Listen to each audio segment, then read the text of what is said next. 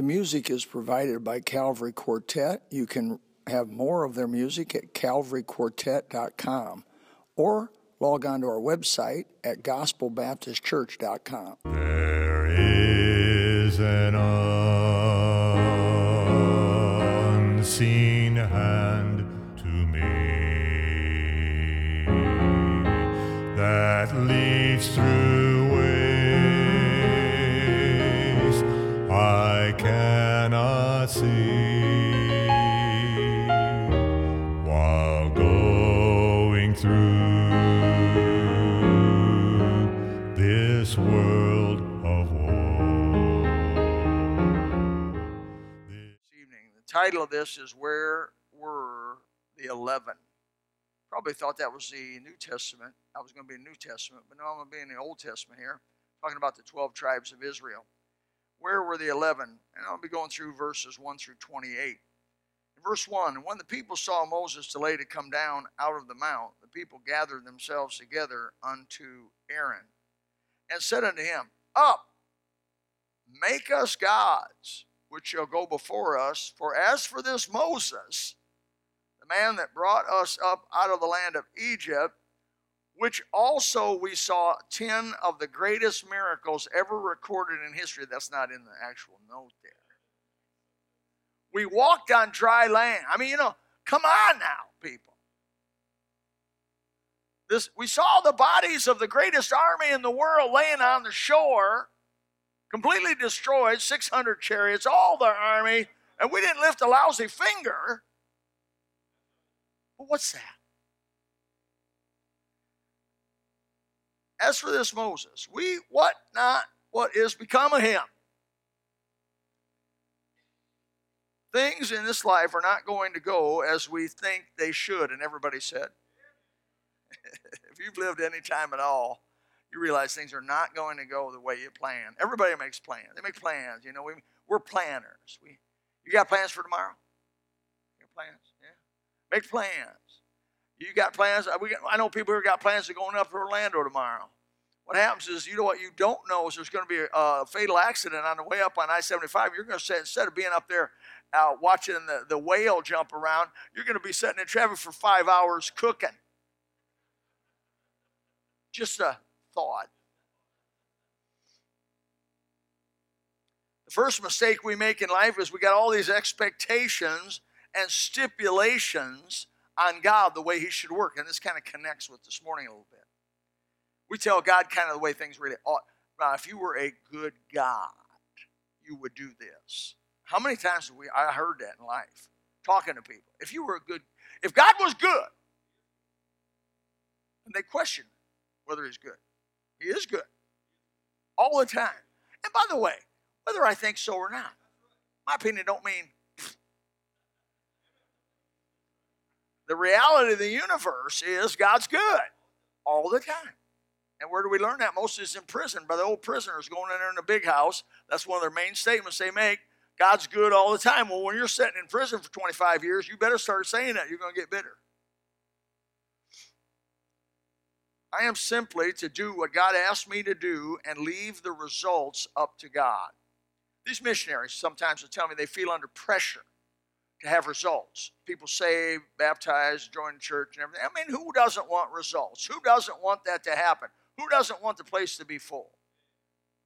A missionary goes to a foreign country, a foreign atmosphere, different culture, begins to preach the gospel, and maybe they preach a gospel. I think of William Carey and Adoniram Judson, if you've read any kind of history. I mean, one of them always went 7 years, not the first convert. Pressure. Part of the pressure is unnecessary. Trust God, preach the word, be instant in season, out of season, reprove, rebuke, exhort with all wisdom and doctrine. And God will give the results as he sees fit. I have tried not to be under the gun of results, though I want results just as much as anybody else does. Whole ministries have sprung up across our country which have violated the methods and means of God's instruction manual, the Bible, of course, and have consequently damaged the body of Christ. They've gone outside of the parameters of what God asked them to do to try to get something that God never intended them to do. They used the methods, the means, the music of Egypt. Egypt in the Bible is always a type of the world. When you say that you're like Egypt, that is a bad thing biblically. It's not good things, bad thing biblically. Egypt's about as far away from where God was as you can get. And so they create, because of this moving away from the known scriptures and our method, means, and music that God has told us to use, they create the confusion of Egypt. And Christians and young Christians are confused about it. You say, what's that got to do with this passage? Everything. Look at verse 2. And Aaron said unto them, break off the gold earrings which are in the ears of your wives, and of your what? Of your what? Of your what? Sons. Egypt had affected them. Egypt was still in them. Remember when they left Egypt, they plundered Egypt. And all the jewelry and precious stuff of Egypt was given to them. In fact, the Egyptians said, please take all of our stuff, because if you stay here, we're all going to die. They just lost their firstborn cat, and their firstborn dog, and their firstborn horse, and their firstborn donkey, and their firstborn child. And if they were a firstborn, they were dead. They weren't saying anything. And so he said, break off those earrings and bring them unto me. Now, this is, they had left over from Egypt, by the way. And all the people break off the golden earrings, which were in their ears, and brought them unto Aaron. And he received them at their hand and fashioned it with a graving tool. And after he had made it a molten calf, I want you to circle the next three words. And they said, a lot of people think Aaron said that. Aaron did not say that. They said. Aaron did not say that. Aaron made the golden calf. Okay? And later on in another part of the Bible says God would have killed Aaron for doing that, had not Moses interceded for Aaron. God wanted to take Aaron out. But they said, these be thy gods, O Israel, which brought thee up out of the land of Egypt. Aaron did not say this. And let me put myself way out on a limb. I have a feeling Aaron was trying to keep them in some strange way from forsaking Jehovah. And this is exactly what happens today when the followers become more zealous than the well-meaning leaders and go beyond what the leaders say, and under any cost that people will speak the name of Jesus, they'll do anything to get them so-called saved. And even to the place of using the idols of Egypt to encourage the worship of Jehovah. Now, if you don't understand what I'm saying, you will as we go on. Verse 5. And when Aaron saw it, he built an altar before it. And Aaron made proclamation and said, tomorrow, this is where I get what I said, is a feast to the Lord. That's Jehovah. No. This sounds like new evangelicalism in its prime. New evangelicalism is simply they have a good doctrinal statement and a worldly practice. It's been said revival is when your practice lines up with your doctrine. Ooh, that's a good statement. Revival is when your practice lines up with your doctrine. There are churches all over America that have old doctrinal statements that are still sound biblically, but long ago have they left the practice of serving God and obeying Him and pleasing Him. They still go back to the we believe the Bible, but they don't really, if you get careful. This is a great example of that. Here they had a golden calf, and they had a feast unto Jehovah. Now that's an oxymoron if I ever seen anything like it. But that's no different than a church just up the way here who says they're worshiping the holy God, Lord Jesus Christ, with a rock concert which had its birth in Egypt.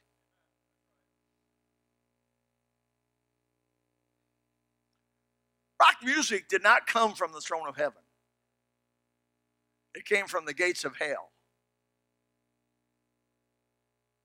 The The reason you don't amen so much, you still probably listened a little bit about that. They rose up early in the morning, verse 6, and tomorrow offered burnt offerings and brought peace offerings. Now this is Jehovah's way of worship.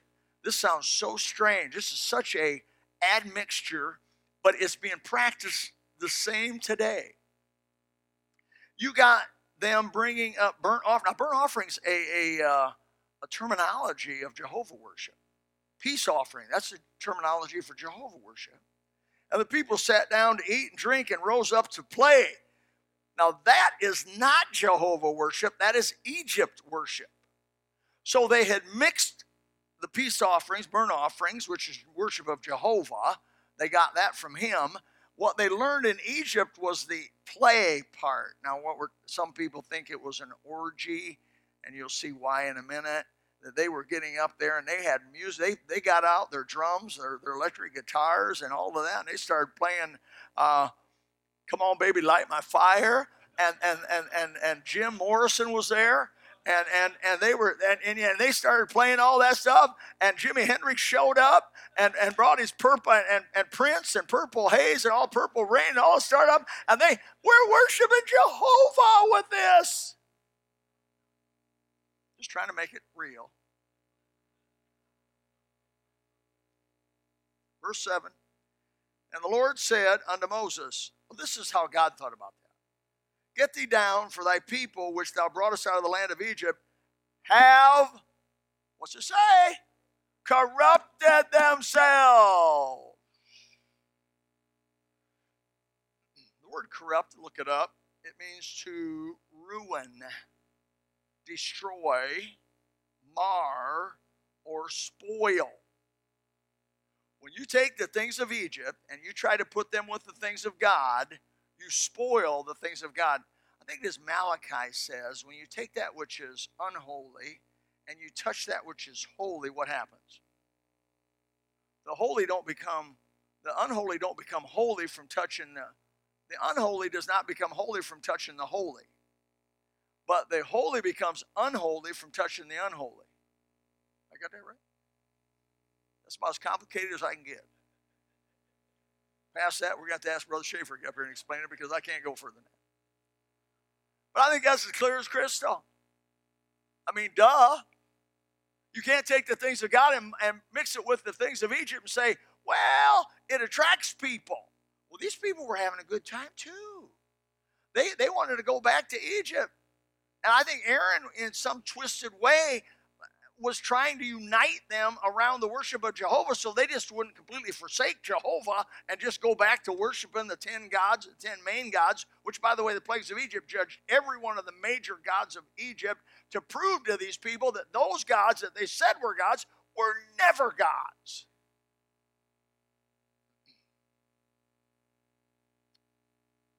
So, they turned quickly in verse 8 out of the way. They turned out of the way, not a way,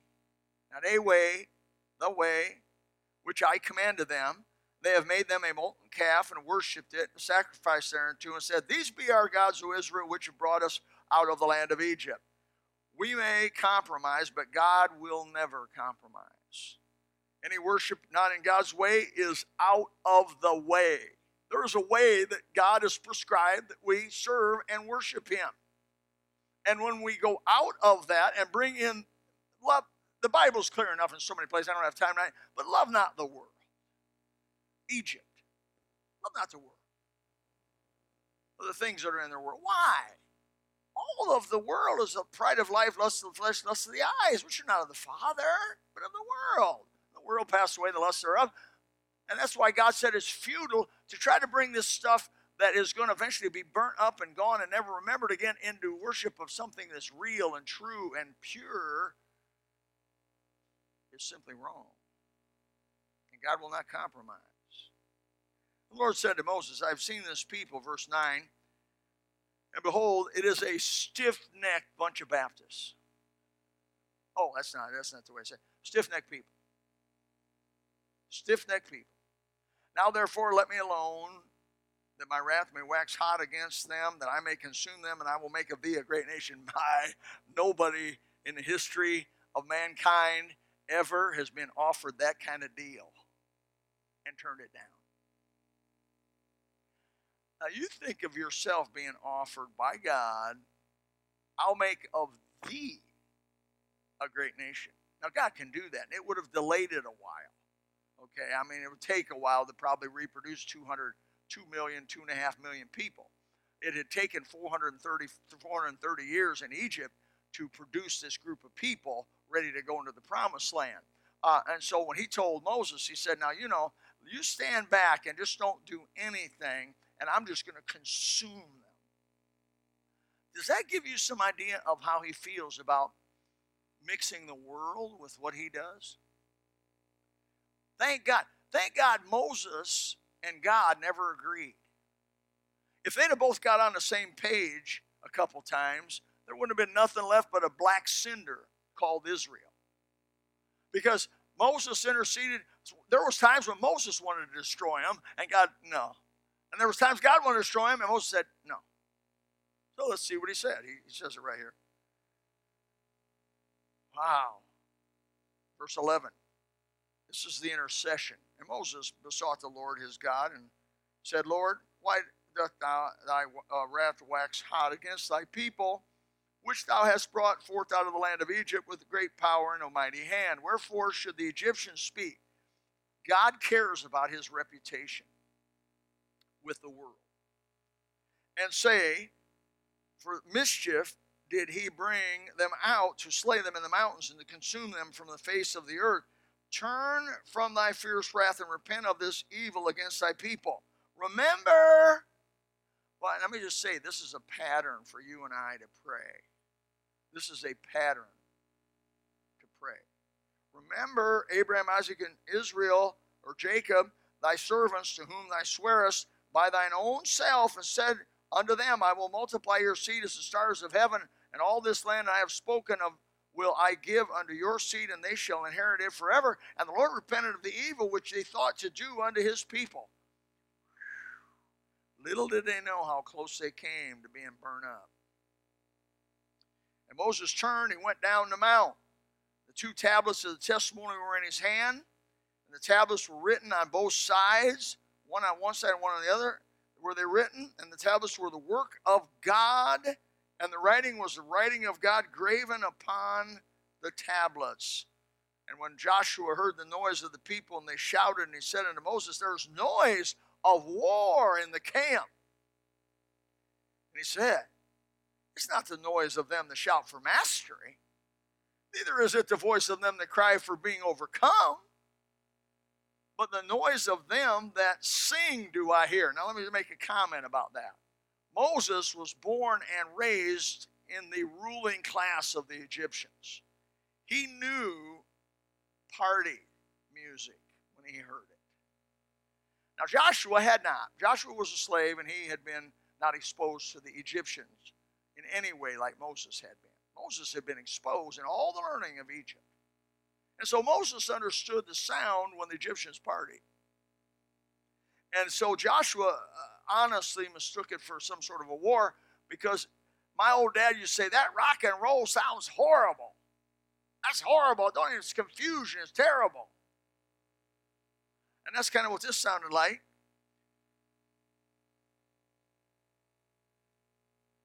He knew the music of Egypt. He knew what it sounded like. And it came to pass in verse 19, as soon as he came nigh to the camp, he saw the calf, the dancing. And Moses' anger waxed hot.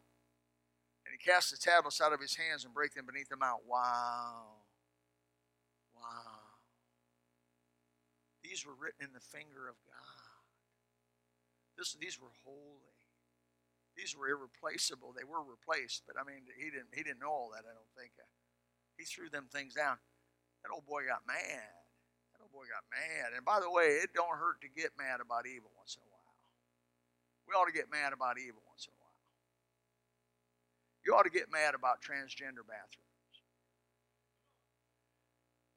The silent majority better start talking. The silent majority better start saying, we're not going to live with this anymore. We're not going to let 0.3% of our nation cause everybody in the United States to share a bathroom with whoever wants to go in there. We just ain't going to live with this anymore. Pulpits across America need to light up. We're worrying about whether people come back and start telling the truth.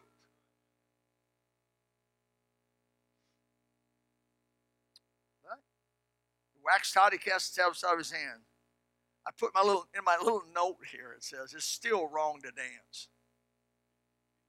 It's still wrong to dance. They got this thing called holy dancing now. That's because rock and roll's there. Because when you got rock and roll, the first thing you want to do when you hear rock and roll, you've never seen anybody dance, you've seen me dance. You see me dance, you want to wear sunglasses. I was in a rock group, it was a teenager's garage band. I thought I was going to be famous. Ended up being infamous. I mean, you know, I thought I was going to go somewhere. We're going to be, oh boy, we're going to be. And he took the calf which they had made and burned it in the fire, ground it to powder, strode it upon the water, and made the children of Israel drink of it. And Moses said unto Aaron, what did this people unto thee that thou hast brought so great a sin upon them? I left you in leadership. Everything rises and falls on leadership. Had Aaron been the kind of leader that Moses, imagine them coming to Moses and saying, well, we want to make here's our earrings, let's make it. Imagine Moses would have stopped that right there. Oh, are you guys crazy? You know God, Jehovah God took you out of Egypt, not some gold calf.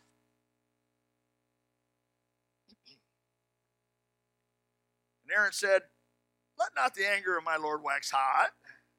Thou knowest the people that they're set on mischief. I love that. He blames them. It sounds like Adam. Not this Adam. Sounds like, but maybe. The wife you gave me, that's the trouble. You know, he says it's the people. For they said unto me, make us gods that should go before us, as for this Moses man brought us up out of the land of Egypt. We what not? What has become of him? Now, let me say this in my little note here. Aaron fulfilled the wishes of the parishioners rather than the wishes of the holy God he served. Folks, we need to do the will of God if it's popular, if it's not popular.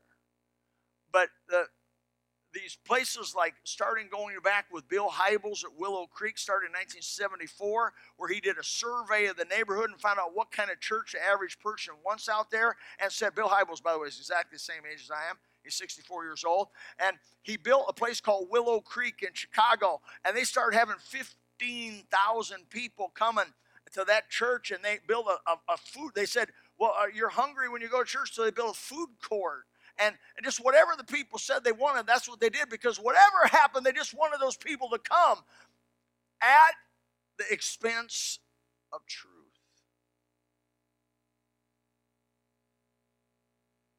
Then it went to Rick Warren. Then it went to Curly Top. And it's just going to keep going, because there's always somebody out there wanting it. Fame over truth. Prosperity over righteousness. And Aaron, you're guilty. The Bible says, preach the word. This is Paul to Timothy. Preach the word. Preach what? Not philosophy. Preach the word of God. Preach it. Do it. Be in season, out of season.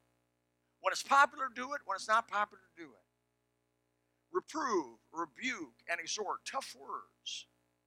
With all long suffering, that's patience and doctrine. And doctrine. And doctrine. And doctrine. For the time will come when they will not endure sound doctrine, but after their own lusts. And let me add a little bit to this. The people shall heap to themselves teachers. The people will heap to themselves teachers that they like, having ears wanting to be tickled, They want to hear certain things. We don't want to hear about sin. If you talk about sin, we're not going to come to your services. So what happens? They find a young guy out there that says, I won't talk about sin. You'll pay me $100,000 a year. I won't talk about sin. And they say, okay, you're our new preacher. And we don't want you to talk against alcohol anymore. And he says, no problem. We don't want you to ride us and talk to us about passing tracts out and make us feel guilty for not telling people about Jesus. Okay, we won't talk about that. And we want our women to be equal with our men. We are a feminist-friendly church. We want our women to be preachers like the men. We want our women to be the teachers over the men. We want our women to be absolutely equal basis with the men, with no difference between the two. That is the feminist movement, by the way. And the preacher said, Rick Warren, Bill Hybels, curly top, Bill Hybels, to work for Bill Hybels at Willow Creek, you have to sign a piece of paper and say you are for the feminist movement. Obviously, the women, you don't have to worry about that, right? But I'm talking about the men that work for him. You talk against feminism, and you are out of that ministry. You're going. Because that turns people off. And we can't minister to these people if we turn them off. I don't see any of that language in the Bible at all. I see preach the word. Let it go. Shoot the gospel gun. Shoot both barrels. Preach it in season, out of season, reprove, rebuke, exhort with all long suffering and doctrine, because they're going to heap to themselves teachers having itching ears in the latter days. Ooh. And look at verse 24 there of chapter 32. And I said unto them, whatsoever hath any gold, let them break it off. This is Aaron again. And they gave it me, and I cast it in the fire. And hey, a calf came out. I've heard of some excuses that kids give you for doing what they do at school. But that's as bad as any third grader I ever heard in my life. I just threw it in the fire. Boom, comes this calf out.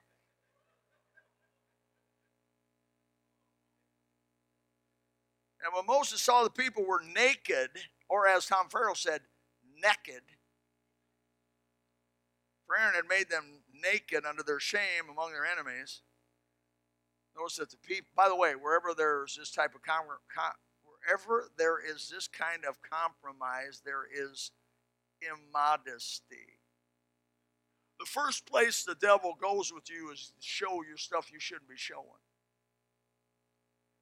People that compromise, their dress standards go just like Egypt. Look at the pictures of Egypt. The girls of Egypt didn't wear any tops a lot. They were topless. They were completely shaven. They were sensual. They wore extreme makeup and tattooing and all kinds of. The Egyptian women were painted ladies, man. Ladies of the night type stuff. Verse 26, then Moses stood in the gate of the camp and said, by the way, that all was introduction up to this moment.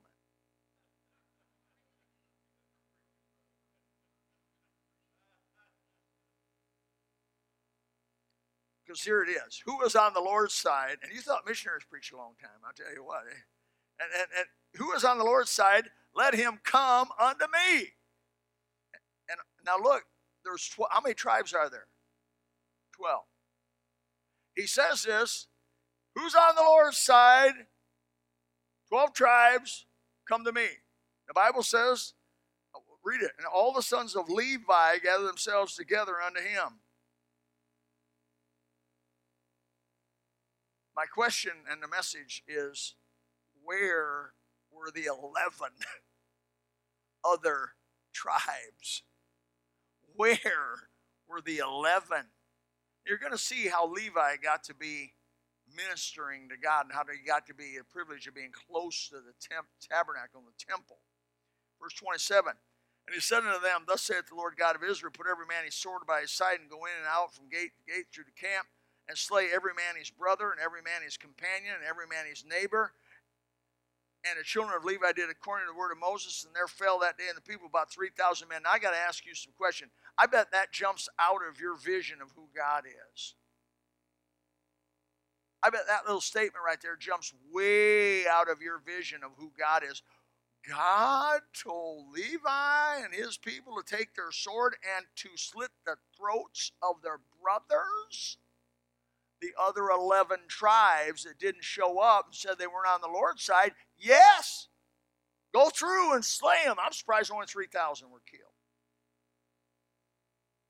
Now, folks, if you don't like this teaching, if you don't like what the Bible's saying here, you are coming in direct opposition of Jehovah God.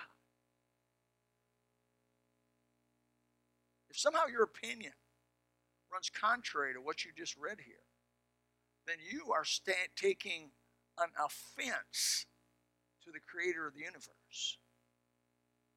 I think that's real big. I think you changed to conform to him, not he changed to conform to you. Did not the 12 tribes come out of Egypt? Did not the 12 tribes see the mighty hand of God in the 10 plagues? Did not the 12 tribes witness the army of Egypt die? Did not the 12 tribes decide to follow Moses out of Egypt? Did not the 12 tribes eat the Passover together? Was not all the 12 tribes called Israelites? Were not all the 12 tribes Bible believers? Or at that time, believers in Jehovah? Were not all the 12 tribes chosen people of God? Then where were the other 11? Some conclusions from this are simply this. It's easy to compromise and think everything is fine because everybody's dancing, singing, and happy temporarily. No one is exempt from the possibility of compromise. And I may say, usually, the majority compromises, not the minority. There's the minority stays with God and does the right thing, but the majority tends to compromise. That's what the Bible teaches. Example, the 12 leaders that went in at Kadesh Barnea to spy the land out, how many of them gave a bad report and said, we can't take it? 10. The majority gave a negative report and said, we can't do it. The minority, the 2, said, we can do it. Let's go, Joshua and Caleb. There's a pattern there. And oftentimes, the minority stand alone. Where were the 11 tribes? The sad thing is they all compromised except for Levi. Because of what Levi did here, God said, I want you next to me. I want you to help me. I want you to be right next to me and his worship and their position of great privilege was given to those. And God will give you great privilege and great tender compassions if you'll stand for the truth, the whole truth, and nothing but the truth. So help you. And let the chips fall where they will. Let the chips with your family fall where they fall. Don't compromise the truth. Let the chips fall where they fall with your employer, but don't compromise the truth. Let the chips fall where they fall in this world, in this life, whether they like you or don't like it, but don't compromise the truth. And God will bless you. And let me tell you, 100 years from now, what's going to matter anyway? 100 years from now. There won't be a single person in this room alive. You say, well, I'm eating health food. You'll die before I do. I eat McDonald's. It preserves you.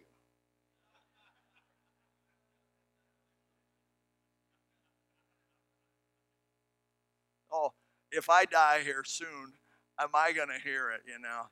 When I see my wife in heaven, they say, you won't believe what they said at your funeral. If he wouldn't have eaten McDonald's, he may have lived another 20 years. Who said I wanted to? I mean, you can't scare me with heaven. You get to go to heaven and the mansion is prepared for him and be with his Savior and not have sin anymore. It ain't too bad. I'm going for that. Death, where's your sting? Grave, where's your victory? We Christians ought to worry a little bit less about death. Man, I see Christians fret about dying like it's the worst thing ever happened. Death is the door to heaven. quit trying to live so hard. I don't mean to kill yourself now. Do not kill yourself. Do not do that. But have you a McDonald's Big Mac once in a while. And a Biggie fry. Oh, let's not compromise, folks. Let's stand for truth. Let's just stand for the Bible. Father, help us tonight to get the truth and to use it for your glory. Thank you for the Bible. Thank you for the examples of the Old Testament. Thank you that you care about us. People said to me, well, if I was back then, I wouldn't have done what they did. Oh, really? Oh, really? If I was back then, I'd have been like Levi. Oh, really? I hope so. Father, help us to stand, having done all to stand. In Jesus' name, amen. You come. If you would like to know more about Jesus and the subject preached on, please contact us at gospel@mygbcs.com or call us at 239-947-1285. God bless.